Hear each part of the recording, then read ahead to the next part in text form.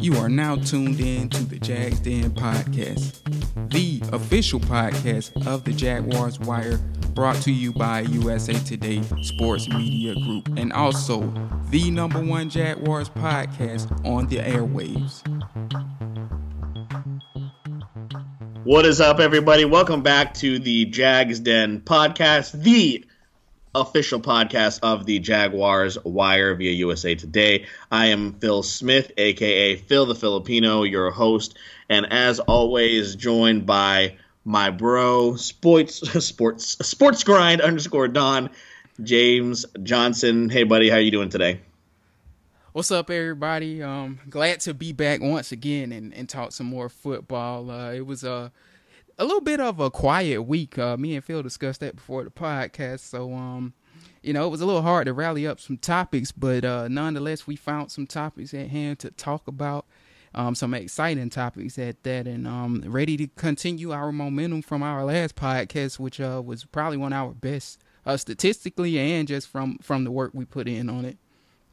Yeah, and if you guys are new to this podcast and you gave us a listen, and we thank you so much for that support. We literally obviously cannot do this without you, and we do this for you. So if you're appreciating that, thank you so much. And any kind of feedback you guys want to give us, please get at us on our Facebook, on our Twitter. We're very accessible. We're on there all the time. Any kind of constructive criticism, things you think we can do better, or anything like that, we will always appreciate that. So thank you very much, man, for making this, as we tell you every single week, the best and go-to Jaguars podcast on the airwaves. So as Jay so eloquently states on our awesome intro, also once again done by our good buddy Eric Michael out here in Dallas, Texas, future super producer. We thank him so much for that. Always make sure you subscribe to the podcast on iTunes, Stitcher, and TuneIn. And of course, USA Today has added us to their podcast network on Audio Boom, which is awesome. And Jay,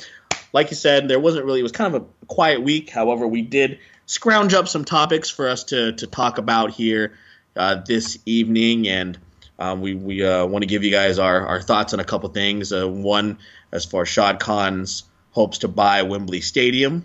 Also, some predictions as far as what we think Leonard Fournette, as far as future casting, what we want from him next season, and also the depth chart. Specifically the receiver group. It's kind of crowded there, and as we talked about last week, who we think is going to step up and separate themselves from the pack. So, you know what, Jay, let's just get right into it here. So Shad Khan news came out a couple weeks ago that he's looking to buy Wembley Stadium for just a really quiet and cheap $1.3 billion. That's all. He's just gonna open up. It's gonna fall out of his wallet. I think he's got a $1 billion bill in there, right. And he'll take care of the rest. Maybe he'll write a check for the rest, and hopes that a Super Bowl could be hosted in London. And that kind of set off a few people in town worried about the team, possibly leaving again, maybe permanently relocating to London. I don't think you and I don't believe that is going to be the case. However, there was going to be we definitely think that this would lead to a permanent Jacksonville Jaguar as far as presence there in London. So what do you think this means for the future of the Jaguars and their longevity in Jacksonville? Do you think it's a good thing, or should people be a little worried? Yeah, I first want to say this about what you were saying about, their long-term presence over in London. There were some hints that the Jaguars, now that I look back at it, wanted to, was moving towards this. At least Shad Khan was, because I don't know if you recall, but I did an article, it was roughly a year ago, maybe a little less than that, on Jags Wire, about them looking to build a facility for like their travels when they travel over to London, over in London. And I forgot the exact site that wrote about it, but they were looking into constructing a facility, maybe a facility that could be used by others when, of course, the Jags aren't there, which they won't be for most of the time. But so like the tea leaves were there in terms of Shad Khan kind of building up to something like this. But I don't think at the time he knew that he would be in in the running to buy Wembley Stadium, if you will. But in terms of your question, that being said, I think that it's a good thing for the Jacksonville Jaguars for many reasons. And I mean, I do understand why people are concerned about it, because I mean, yeah, this does show that, you know, if Jacksonville, if it ever comes down to it, and the city doesn't give Shad Khan what he wants, you know, there is always a second home out there. But I think this really helps their longevity in Jacksonville, because as me and Phil talked about, and I put in the article about this situation, is the better the Jaguars do in London in their, you know, their one trip a year there, the better their, you know, their longevity in Jacksonville would be, because Shad Khan will invest that money back into Jacksonville. And I mean, we've seen it before, like the statistics on it. I forgot exactly how much it is, but I think like that game alone brings in like 20% of the Jags revenue. I could be wrong. I forgot the exact numbers on that. Mark Lamping did talk about this, but that game alone brings in a lot of revenue. It helps their stability in Jacksonville. And, you know, Shad Khan, in my opinion, would just use that money that he would get from, you know, people renting Wembley from him, and World Cup events being hosted there, and all kind of soccer events and what have you being hosted there. He would use that money, in my opinion, to pour back into maybe Everbank Field, as we've seen him do in the past, you know, with Daly's place in the locker rooms and the pools. You know, I know you all remember those renderings where they had a roof over Everbank Field. Maybe that could be in the making with, you know, the money that he can make from over there across the pond in London. So I think that from that standpoint, you know, it can help Jacksonville and the longevity of Everbank Field. And it could help them, even like me and Phil talked about this as well, it can even help them get a new stadium, because once again, me personally, I've talked about this before, it's going to come a time where Jacksonville needs to buy a new stadium. When you look at the trends of the league, and the only old stadiums that are really standing and that people want to keep around are the ones like the traditional stadiums that have historic meaning to them. You know, Soldier Field. Lambeau. Another? Yeah, Lambeau. That's another. Lambeau. So, yeah, places like that, those are the ones that the NFL gravitate towards keeping around. But the other stadiums, you know, it's been a proven factor that, hey, like in time, you know, you have to get a new stadium and you have to keep up with the rest of the league. And I think that might be the case for the Jaguars, not necessarily now, but maybe 5-8 years down the road. But yeah, the money that he's putting into this stadium, if he does win the bid, roughly $1.3 billion. I guess that's $1 billion in pounds if you're doing London currency. But the money he's putting into that shows that Shad Khan could foot a bill for a stadium in Jacksonville when that time comes, because I think that time might come one day. And it shows that he does have the funds to do so. The money that he gets over there in Wembley can definitely help him to make another stadium here in Jacksonville, because he will have to foot a lot of the bill on a new stadium in Jacksonville, in my opinion, when that time comes, which, like I said, is probably far out, because Jacksonville has shown that they don't like to put too much into stadium bills in terms of Jacksonville. Everything that Shad Khan has done in terms of the, you know, these renovations and whatnot, in my opinion, I think he's footed most of the bill in all of those projects. And I think a new stadium would be the same thing. So that being said, that's where I'm at on it.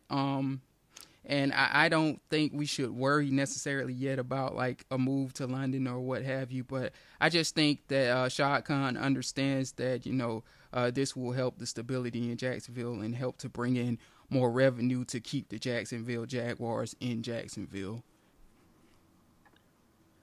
Yeah, and just like we were kind of talking about before we got started here, Jay, I mean, for those of the fans that have been in Jacksonville for a long time, the Gator Bowl it's an old stadium. You know, it's been around for a while. The of course with the pools and Daly's place and the scoreboards, it looks fantastic. It's an amazing experience. Jay, you and I have gone to bat for Everbank as being maybe the best fan experience in the league. It's great. But the foundation of the stadium is old. You know, it's been there for a long time. It's been through a lot. We've talked about the issues with the grounds around the stadium and why it's so difficult to build on there because of the pollution, because of things of that nature. I mean, it's been that entire area has been tailgated on and just beaten up for years, and the shot, that they show whenever we're on, whenever the games are on TV of the stadium and the river, it's beautiful. But like, where are you going to put that stadium if they're going to build one? You know what I mean? Like, you and I have talked about like Ponte Vedra or St. Augustine or something like that. Mm-hmm. But they like it. They like having the stadium on the river, which is definitely understandable. I totally get it. But just like you said, the city has been so hesitant to foot any kind of bill for this team. I think this is all, as much as it is a play for the future of the Jaguars. It's definitely a leverage play too for Shad Khan. Like, hey, look, and this isn't unique a situation. It's always been the owners versus the city. Right. This happens everywhere, and this is Shad Khan saying, hey, look, if you don't give me, and right now we're playing nice, but down the road I may have a few demands, and you guys are gonna have to meet me at least halfway. Right. So I think this is fantastic for the future of the team. I love that the Jaguars have kind of gotten ahead of everybody else and tried to tell Europe, hey, we're your team. You know what I mean? Like that, I think it's awesome because that the way that's evolved over time, they love the Jaguars over there. They really do, and if you guys, as they call it, yeah, exactly, and they embrace the team. You know what I mean? So it's great. I think this is a very, very good thing. And Jay, you and I, we're trying to make a trip out there to Wembley this year. And if you, for those of you listening, if you have any tips or where to stay or how to get the best value, the bang for your buck, please let us know, because we definitely want to get out there and experience Wembley, and also knock the crap out of the Super Bowl champions, which we would have done if we had made it to the Super Bowl, because Miles Jack wasn't down. Exactly, he wasn't, and the referees cheated us. And Tom Brady probably threw some money at him, and Bob Kraft, but that's another story. But but we're over it. We're over it. So, but yeah, I think this is definitely a good thing for the team, and more revenue and more, and also we have a lot of very, very marketable guys on this team, and one thing that fans have been complaining about for a long time is we don't have a lot of mainstream appeal. But if this team goes global, which it already has started to do, then hey, we're gonna get plenty of recognition. So we will see where that goes, and of course, we'll keep you up to date on the Jaguars Wire as soon as we hear anything new. All right, so that's a little bit of off the field stuff. Well, what we want to get into now is more of the on the field. But before we do want to welcome in our buddy Jacob DeLawrence. Welcome back. All three of us haven't been together in a while. He is just returning from a difficult day at work on the grind. Jacob, how you doing, buddy? Oh, I'm good. Just forgot there was construction going through a major road in town, and yeah, like an idiot, kind of took about an extra 15 minutes to get home. Yeah, that adulting thing is just the best. But we're glad you were able to make it. We're going to talk a little bit about Leonard Fournette. We just touched a little bit on Wembley Stadium, but Leonard Fournette coming into his sophomore year. Just to go over his numbers, he had 268 carries, 1,040 yards, averaged 3.9 yards a carry, 9 touchdowns on the ground. Also chipped in with 36 catches, 302 yards, and a receiving touchdown as well. Now, compared to his rookie counterparts last season, Alvin Kamara obviously had a stellar year, averaging 6.1 yards a carry. Just absolutely nuts. Kareem Hunt, 4.9 as well. Christian McCaffrey, not really as much production as we saw from some of the other running backs, 3.7 yards. So pretty much what we want to know, guys, what do you think would be a good stat line for him to have coming into his second year? We've obviously invested a lot of money into the offensive line. They're going forward with Blake Bortles, which leads us to believe that we're going to be a running team. What do you think you guys would want to see out of Fournette coming into his second year? Yeah, Jacob, you go ahead since you just came in and let us hear your take on this. Yeah, Fournette missed how many games did Fournette miss last year? About 3? 3, if I'm not mistaken. Missed the game with the suspension, and then it was the whole ankle lower body injury. So Yeah, it well, was roughly 3. Yeah, he missed about 3 games, no more than 5 at the absolute most. And he put up over 1,000 yards, had 270 attempts. Honestly, I expect him. I give him about 1,300 yards this year if he stays healthy. We made some improvements to the O-line. Cam Robinson has another year under his belt. The whole line has another year under their belt. Yeah, I give him about 1,300 yards. I say he probably gets around 315 attempts. He'll probably average right about 4 yards a carry. That's what you expect out of a back like Fournette. And I say he finally breaks into double-digit touchdowns, has about 11 or 12.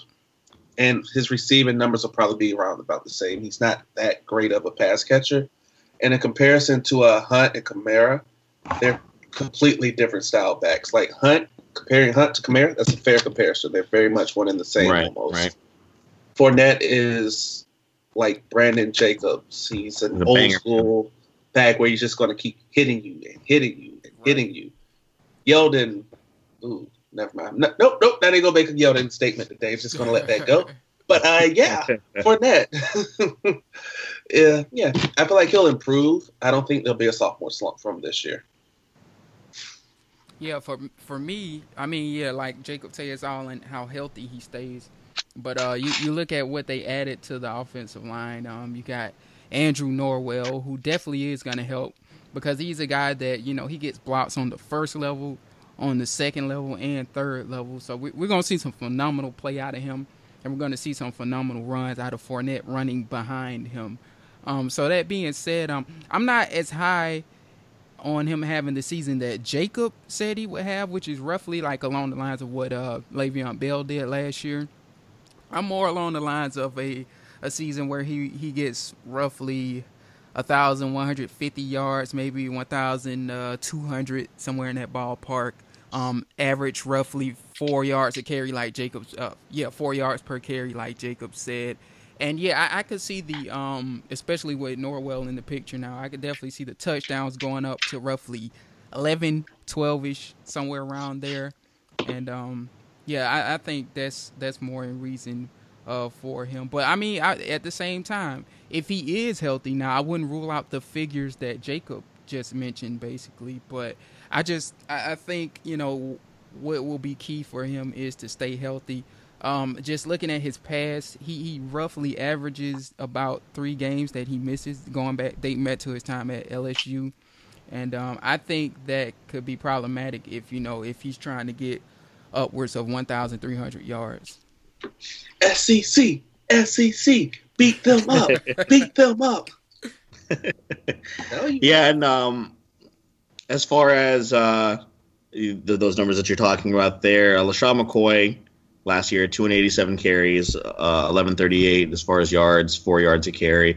Le'Veon Bell also averaged 4 yards a carry, but he had a lot more touches, obviously, through the air as well as on the ground, 321 as far as touches, 1291 yardage for Le'Veon Bell. But yeah, that's the whole thing, guys. He's got to stay healthy. And Jay, we were talking about this a little bit before Jacob Quint came on, and we were kind of mixed and split on the decision to take Leonard Fournette at 4, especially with some of the players that were still on the board and available at that time.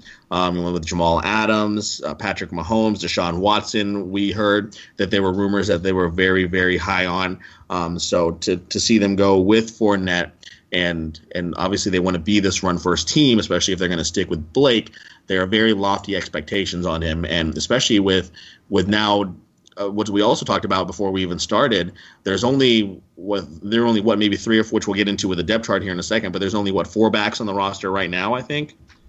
Fournette, Tail Lights, Yeldon. Who am I forgetting? Brandon Wiles, who they added to their practice squad last year. Yeah. And Yeldon also, like we had talked about, also has durability issues. So right. It was we thought they would maybe go after somebody like a C.J. Anderson, but that obviously did not happen. He ended up in Carolina. So they're obviously very, very. They have a lot of confidence in him, and I just definitely hope, as we mentioned, that he can stay healthy. So. Right. All right. Well, we're definitely very excited, and And one thing you definitely can't deny is that he loves being here. So that's very very exciting. The community's embraced him, and he's having a lot of fun. So we're very excited to see what he does Jalen next Ramsey year. continues to torch him on Instagram. Right, man. Those two I would watch a show like with those two, man. They're incredible. They are. Their back and forth is hilarious. So it's crazy to see like somebody from the offensive bring end. it on to Jacksonville. It would be crazy to. I mean, it's crazy to see somebody from the offensive end and somebody from the defensive end to have like such a bond like that. It's like a little brother and a big brother that's always nagging and joking on each other 24/7. Yeah, I would love for them to just have like a riff off with each other or something like that. You know what I mean? Like a Wild 'N Out style style battle. Right. Improv comedy type deal. It would be incredibly entertaining. So, but yeah, that's one of the things. I mean, we kind of touched on when we were talking about the jerseys and how just the attitude of this team is just so different from years past, and how we felt like the jerseys didn't match that attitude. But it's like at least their minds are in the right place. But yeah, like I said, like we mentioned, missed opportunity there. But moving on to the next topic here, the final topic we'll speak about here tonight. We mentioned a little bit about the depth chart, and what we teased here earlier on was the receivers. Now it's a pretty crowded receiver group right now, and I'm sure I'm going to leave people out. But of course, we had DJ Chark, who we just signed, Marquise Lee. Keelan Cole, baby. Who else do we have? Jadon Mickens. Still waiting for somebody to make me that Keelan Cole gift, by the way. I need it in my life. Who else? Yeah, Alan Lazard. Alan Lazard, the undrafted guy we picked up, and Dante Rashad Green. That's right. I was like, who was that? Who's that guy? Shane Wynn coming back. D. Westbrook. Didi Miller. How I forget Didi? Yeah. So Miller too. Who they got in undrafted free agency. Yeah, we really had to go look at the roster to figure out who's who. Right. It's so many receivers, man. Yep. So a very crowded receiver room. So just looking at those guys and that list of names here, and Jay, we'll start with you on this one. Who do you think is going to, or who has the ability, or who do you think is going to separate themselves and become our number one receiver? Or do you think we're going to kind of last year where we just had a whole bunch of 2s and 3s and they just kind of took turns? Yes, statistically, I don't know that somebody will separate themselves. Like whoever has the most statistics, I'll put it this way. I don't think like it's gonna be that far from the number 2 guy that follows behind him. So that being said, I think the guy that they view as a number 1 in terms of a personnel standpoint and like body wise is definitely Dante Moncrief. Because, I mean, you look at it's not even so much the money that they gave Dante Moncrief, which is like $9 million guaranteed, but it's more so you look at what the Jags had in the past, and Dante Moncrief fits the mold of Allen Robinson, the guy that they want to go deep to, that can go up for 50-50 balls, that can jump out the ceiling, runs roughly a 4.4. He's actually faster than Allen Robinson on hand time. A guy that jump like roughly 38-inch 40-inch vert, something along those lines. So like I think they view him as a basically a Robinson type of player, and you look at his catch radius as well. Like he has a ridiculous catch radius, and I think that's like part of what stuck out to them on film, because when Andrew Luck left the Colts, like Moncrief didn't really have all of that many highlights, if you will. But you look at his catch radius, it's ridiculous. I think they really like that, and he's going to be the number 1 with Marquise Lee, from a experience standpoint, being the number 2. So I think those are the 2 I have tabbed atop the depth chart. Question. How much of that do you believe that you just said? I mean, I truly believe, like, for now, those are the 1 and 2. I think, and another thing, I know what you're probably hitting at, DJ Chark. I don't think they want DJ Chark at the top of the depth chart yet, because I think he's essentially going to replace, Jadon Mickens as the kick returner. The one thing that we learned about this draft is the Jacksonville Jaguars drafted most of these guys for depth. And for that reason, I feel like they don't even have to rush DJ Chark atop the depth chart, even though he probably is their future number 1 or 2. But for now, they're not even looking at it like that. They're looking at it like, hey, let's get these veterans up there, and when Chark comes along, he'll come along, but we don't have to rush him. That is true. I just had to count. We have 11 receivers currently on the roster. It's a lot. We basically can play all 11 receivers. Tight ends, we have 1, 2, 3, 4, 5, 16 members of the receiving corps. Jesus Christ. I would you know what? Somebody needs to go ahead and just draw up a board and just figure out who's going to get cut first. Let's just go ahead and get a pool going. 16 divided by 53. Like 20% of they kept up all those. If they kept all those guys, that's 30% of the roster. Yeah. I mean, why not, right? Right. I'm sure it'll be fine. They better hope some of them can play linebacker and cornerback too. Yeah. And this is partially why I gave Fournette those numbers, because looking at this receiving core, there's a lot of potential, but on paper, Marquise Lee is your best receiver? Yeah. I get where you're coming Better from. be. Yeah. So I'm looking at this right now. I'm seeing Marquise Lee, Keelan Cole will probably get a bigger role this year. Dede is a first-round talent that we got late thanks to, his off-the-field issues, but he'll probably take a bigger role. So that's 3 right there. I look at Chark, and every time I look at him, I go, he's a number 1, or he's a legit number 2. He's got to get significant playing time. So that's 4 right there. Rashard Green may be the 5th option. Mickens will still stay special teams. I don't know where we're going to put Dante Moncrief in, if we're going to be honest. I don't see where he would go in the play. I see what you're saying, but Really? Yeah, in all honesty, I really think, I've long thought that it was a mistake for them to sign Moncrief. But, at the same time, I don't think they knew that Chark would be available to them in the second round where they got him. So, that just, it's a good problem to have. They're just super deep there. So, we wouldn't be having this conversation if somebody would use a franchise tag, but that's neither here nor there. That's true. And if we didn't cut the other one of the brothers, but again, neither here nor there. And also, if we kept Mercedes Lewis, we wouldn't have 5 tight ends on the roster. Yep.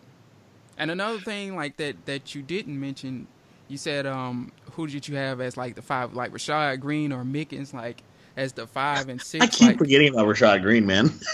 Yeah, he's still Rashad on the Green team. forgets about Rashad Green. But you got to consider Alan Lazard in that, he has to be in the conversation for that 5 and 6 too. Now, I'm not speaking a lot of people liked him. Right, because, you look, it relates to what you just said, Jacob.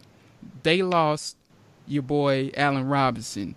Alan Lazard, you look at him and his measurables, he's the biggest guy on this team in terms of the depth chart at receiver. 6'4", 227. You look at how they utilized him at Iowa State. And some people even thought he would have to play tight end. So this is a guy that, being that you got rid of Mercedes Lewis, being that you got rid of Allen Robinson, the guys that you depended on heavily in the red zone, Alan Lazard has to be considered as a 5 or 6 on this team, under chart. But that's just me personally. I see that. Him and Chark are the same height. He does have Chark by about 30 pounds. Yeah. So yeah, I can see that. But also I can see him being a tight end, much like let me make sure I get the right Jones right. Matt Jones? Greg Jones? Oh God. Matt Jones. Yeah, there we go. I knew I struck a nerve somewhere in Wilford. They did that with him too, didn't they? Oh, Ernest. Oh man, he was Ernest is one of my all-time favorite Jaguars, man. I love that guy. He was so cool. Right. Hey, he's still working in Jacksonville, giving to the community too. Shout outs to Ernest. Yeah, man. Yeah. But yeah, I can see him taking that role as far as getting playing time, because again, look what's in front of you. There's no way you're keeping Keelan Cole and Dede Westbrook on the sideline for an extended period. No. Marquise Lee by default is the old man on campus, so he by default takes the 1. until he proves otherwise. Mickens is special teams. Rashad Green is special teams. Right. You drafted Chark in the second round for a reason, so there you go. So a whole lot of space. I'm kind of with Jacob here too. I feel like I just kind of Dante Moncrief was just so underwhelming, all around, and I just think he'll play himself out.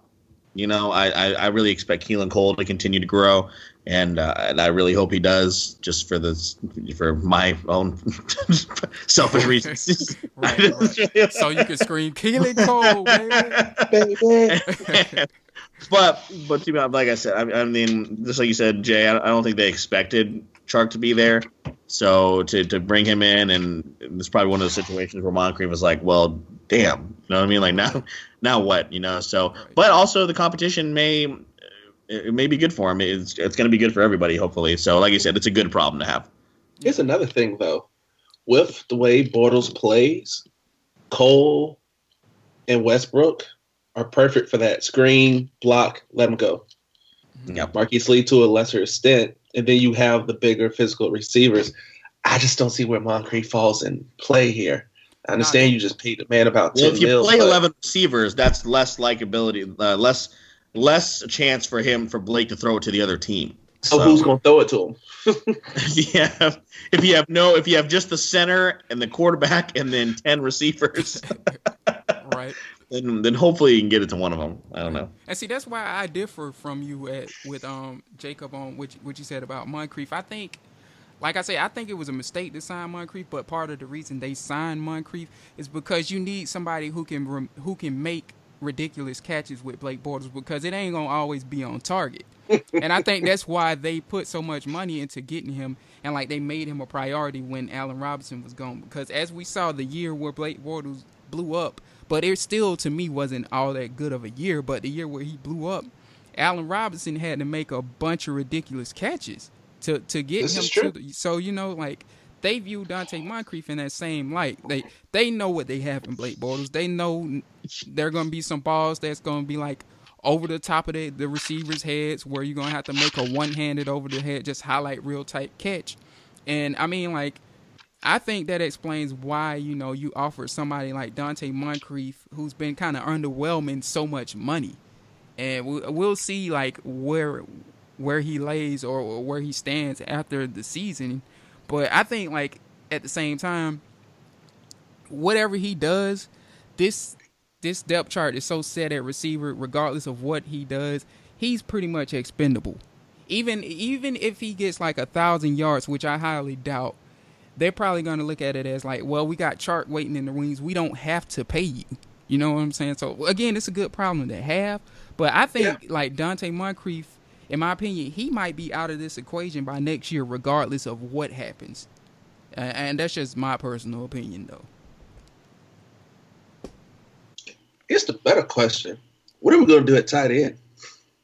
Play all of them. ASJ, man. He gonna have to be that number one. So we'll see. Oh, that's gonna be fun. Yeah, I mean, they didn't go get the tight end like we thought. They didn't do anything really that we thought they were gonna do in the draft. Like, we were so off for months, really. Like, we had, like, it just, I don't even know why. Like, I guess that's the nature of the draft. Like, you had no idea. We ended up having really no idea what they were thinking, even though we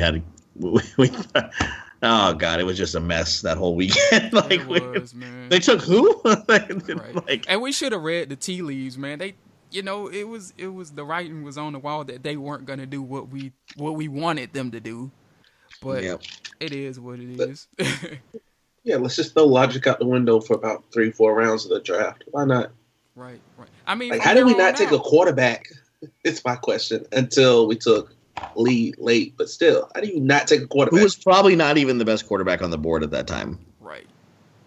Yeah. I mean, you could argue Chase Litton was better than him, and Chase Litton is not that good in my opinion. But you could argue that Chase Litton better than Tanner Lee. Yeah, I didn't even know who Tanner Lee was. I didn't know. I thought I had no idea. I was like, well, okay. Well, I mean, I did predict that they would take a quarterback on day 3, but I just didn't know that I was going to be someone I had never heard of. Right, like So. we said, like, it didn't necessarily have to be Lamar Jackson, even though that was our personal preference. But even if you don't get Lamar Jackson, okay, that's fine. You don't want to spend a first-round pick, second-round pick on Lamar Jackson. Okay, but the whole issue with Mason Rudolph, you know, you got to make that happen. You know, with being that you are in a situation where Blake Bortles, if he mess up this year, you really only got like a 1-year window, like just based off how they made the contracts to get quarterback right.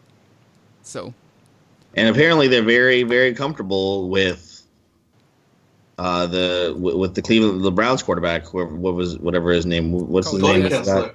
Cody Kessler. See, I can't even remember his name, man. Like the USC quarterback that hasn't panned out. Right. We'll see. Well, maybe Kessler proves us wrong, man. It's some people that expect Kessler to give Bortles a run for his money. Personally, I ain't. Yeah, we said that about We said that about that Bills quarterback that came over to challenge Gabbert. Remember, what was that guy's name? Lossman? Not Lossman. It was another quarterback. Hold on, I got to look it up because it's going to bother me. Jaguars quarterbacks. But then we were young and naive, though. Yeah, Phil, give me a second while I look it up. we weren't nearly as good as analysts are as we are today. Obviously, I mean, now we're with USA Today. So Trent Edwards, remember Trent Edwards? Yeah, Trent Edwards came over like, oh, he's gonna challenge. It was with Garrard actually when he was there. Like, oh, he's gonna challenge Garrard for the starting job, and he played I think one game, and it was just a disaster. Yes, I look back at myself back then and statements like that and say, how could you, how could you say that? All right, question. I felt that way about David Garrard. Who's the second best quarterback in Jaguars franchise history? Leftwich or Garrard? Garrard. Yeah, Garrard. It's Garrard. Garrard led by much, but it's Garrard. Garrard led the team to 2 playoff runs, and then we lost in that one playoff run because we played Leftwich over Garrard. That's true. This is true. Because we all know nobody's touching Mark now. It's actually Todd Bauman. His John Deere tractor, right? Todd Bauman, and then followed by Jay Fiedler. Oh my, man! That quarterback history just made me sad in itself, man. Ooh, Lord. I mean, as much as I'm obviously a very well documented non-Blake Bortles supporter. I don't know if you guys have heard. Really? Couldn't tell. Blake Bortles as well as and Dave or Blaine Gabbert. Still the quarterback I hated the most in our history is Jonathan Quinn. I don't know if you remember that guy, Jay. I hated Jonathan Quinn, and whenever he would come into the game, they'd be like, "Oh, well, this game is over because he is the worst quarterback to ever play the game of football." He was so bad. When you said that, I was like, "Wait, Quinn great?" But you said Jonathan Quinn. Yeah, I don't know if you remember that guy, but he was terrible. Oh God, Look, man, I didn't watch so much. You've gotten way off topic. I can't even remember. We've gotten way off topic here. I'm not even sure what the original conversation was, but yeah, man. Like we said, it's the off season, and we got training camps coming up in a couple months. But we're just kind of trying to give y'all as much content as we possibly can, trying to keep this momentum going, especially after the incredible support that we got from last week. So once again, thank you very much. So yeah, guys, is there anything else you wanted to plug? What's coming up? What kind of projects you're working on, either inside or outside of the Jaguars wire? Jacob, we'll let you go first. More of the same old, just filling in as necessary and coaching because I have no life outside of basketball and football. Speaking of which, when are the new kids joining us? That's a good question, Jay. Boss. For the podcast, yeah, man. Like Wesley live in Atlanta. That's all you need to know about him. He probably still stuck in traffic as we speak. So he probably left work at 4 p.m. and still not home. And thinking he's gonna beat traffic. And Clint is actually working on an article as we speak, or he told me he would, but he might have fell asleep at the computer, which I couldn't blame him for. But Clint was doing an article on the Jags' top 5 players under 25, so expect that. But both of them do want to join us in the near future. They told me that just busy guys. And, you know, around this time in the evening when we record, they're typically coming home from work. And if I'm not mistaken, both of them are from, like I said, Wesley's from Atlanta, and I think Clint is from the Birmingham area. So, you know, traffic is a mug, man. Well, you know, as far as me out here in Dallas, got a couple shows coming up. There's Friday. Well, Friday is a private show, but on May 20th, private show, you would say. What's up? Private show, you. I mean, it's a private show, but like it's a house show. So for those of you who are unfamiliar with kind of like with the comedy world, so this is what so these are really cool. I've done one of these before. So this is literally a house show where you go to somebody's house and they pay you to put on a show. You do jokes and all that kind of stuff, and then afterwards it turns into a house party. So I don't know how much of this show I'm going to remember, but I'm really excited to do that out in Arlington here this Friday. But at the end of the month, May 20th, we're doing the Red Room at Plano Hyenas, which is a premium comedy showcase. This is really dope. It's a lot of fun. It's a more intimate setting. Maybe sits between like 30 to 40 people. But we have some awesome comics coming out there. Luis Juarez, Lawrence Rosales, Charity Lester, Luciano, Mitchell Clemens, and Kaylana Spiller, along with myself. That one's going to be a lot of fun. Really, really limited tickets as far as that. So if you'd like to come to that, please let me know. As always, I'm at Phil the Filipino, FILIPINO. And also episode 1 and 2 of my other podcast, what's the name of it? The Wait For It podcast with me and Eric Cerna. Those 2 episodes are out where we are talking about the first 2 rounds or the first round of the Disney bracket that we've been working on. So that's what I've had going on there. So Jay, what does everybody have to look forward to here in the next coming weeks from the Jaguars Wire? Yeah, I'm going to be studying the rookie mini camp that they got coming up on I think the 11th through the 13th. And of course, you know, they invited some guys, some guys off the street basically. The rookies, of course, will participate from the 2018 draft class, you know, Taven Bryan, those guys, as well as the undrafted guys. So I'm going to be watching that closely. I might even go to Jacksonville if the media is allowed to attend to it. I know the public can't. But that's pretty much going to be my main focus. As I said, I'm going to also be doing appearances on Fox Sports Radio Valdosta with my man Phil Jones, who he's been hitting me up, want to talk some Jags, want to talk some draft, want to talk on the outlook of the season. And that's pretty much it. After that, you know, it's focusing on training camp. So, you know, that's pretty much it for me. Yeah, man. So just, you know, of course, make sure you give us a follow at the Jaguars Wire on Twitter as well as Facebook. Make sure you're subscribing to iTunes, Stitcher, TuneIn, and Audio Boom. Well, I don't know about you guys, but this is a lot of fun. But I got some Fortnite to play, and I got some Thanos to try out as far as getting on this Fortnite. So, guys, thank you so much once again for joining us, Jacob, Jay, as always. And Jaguar fans, stay safe. Miles Jack was not down. Y'all have a good night. Jesus.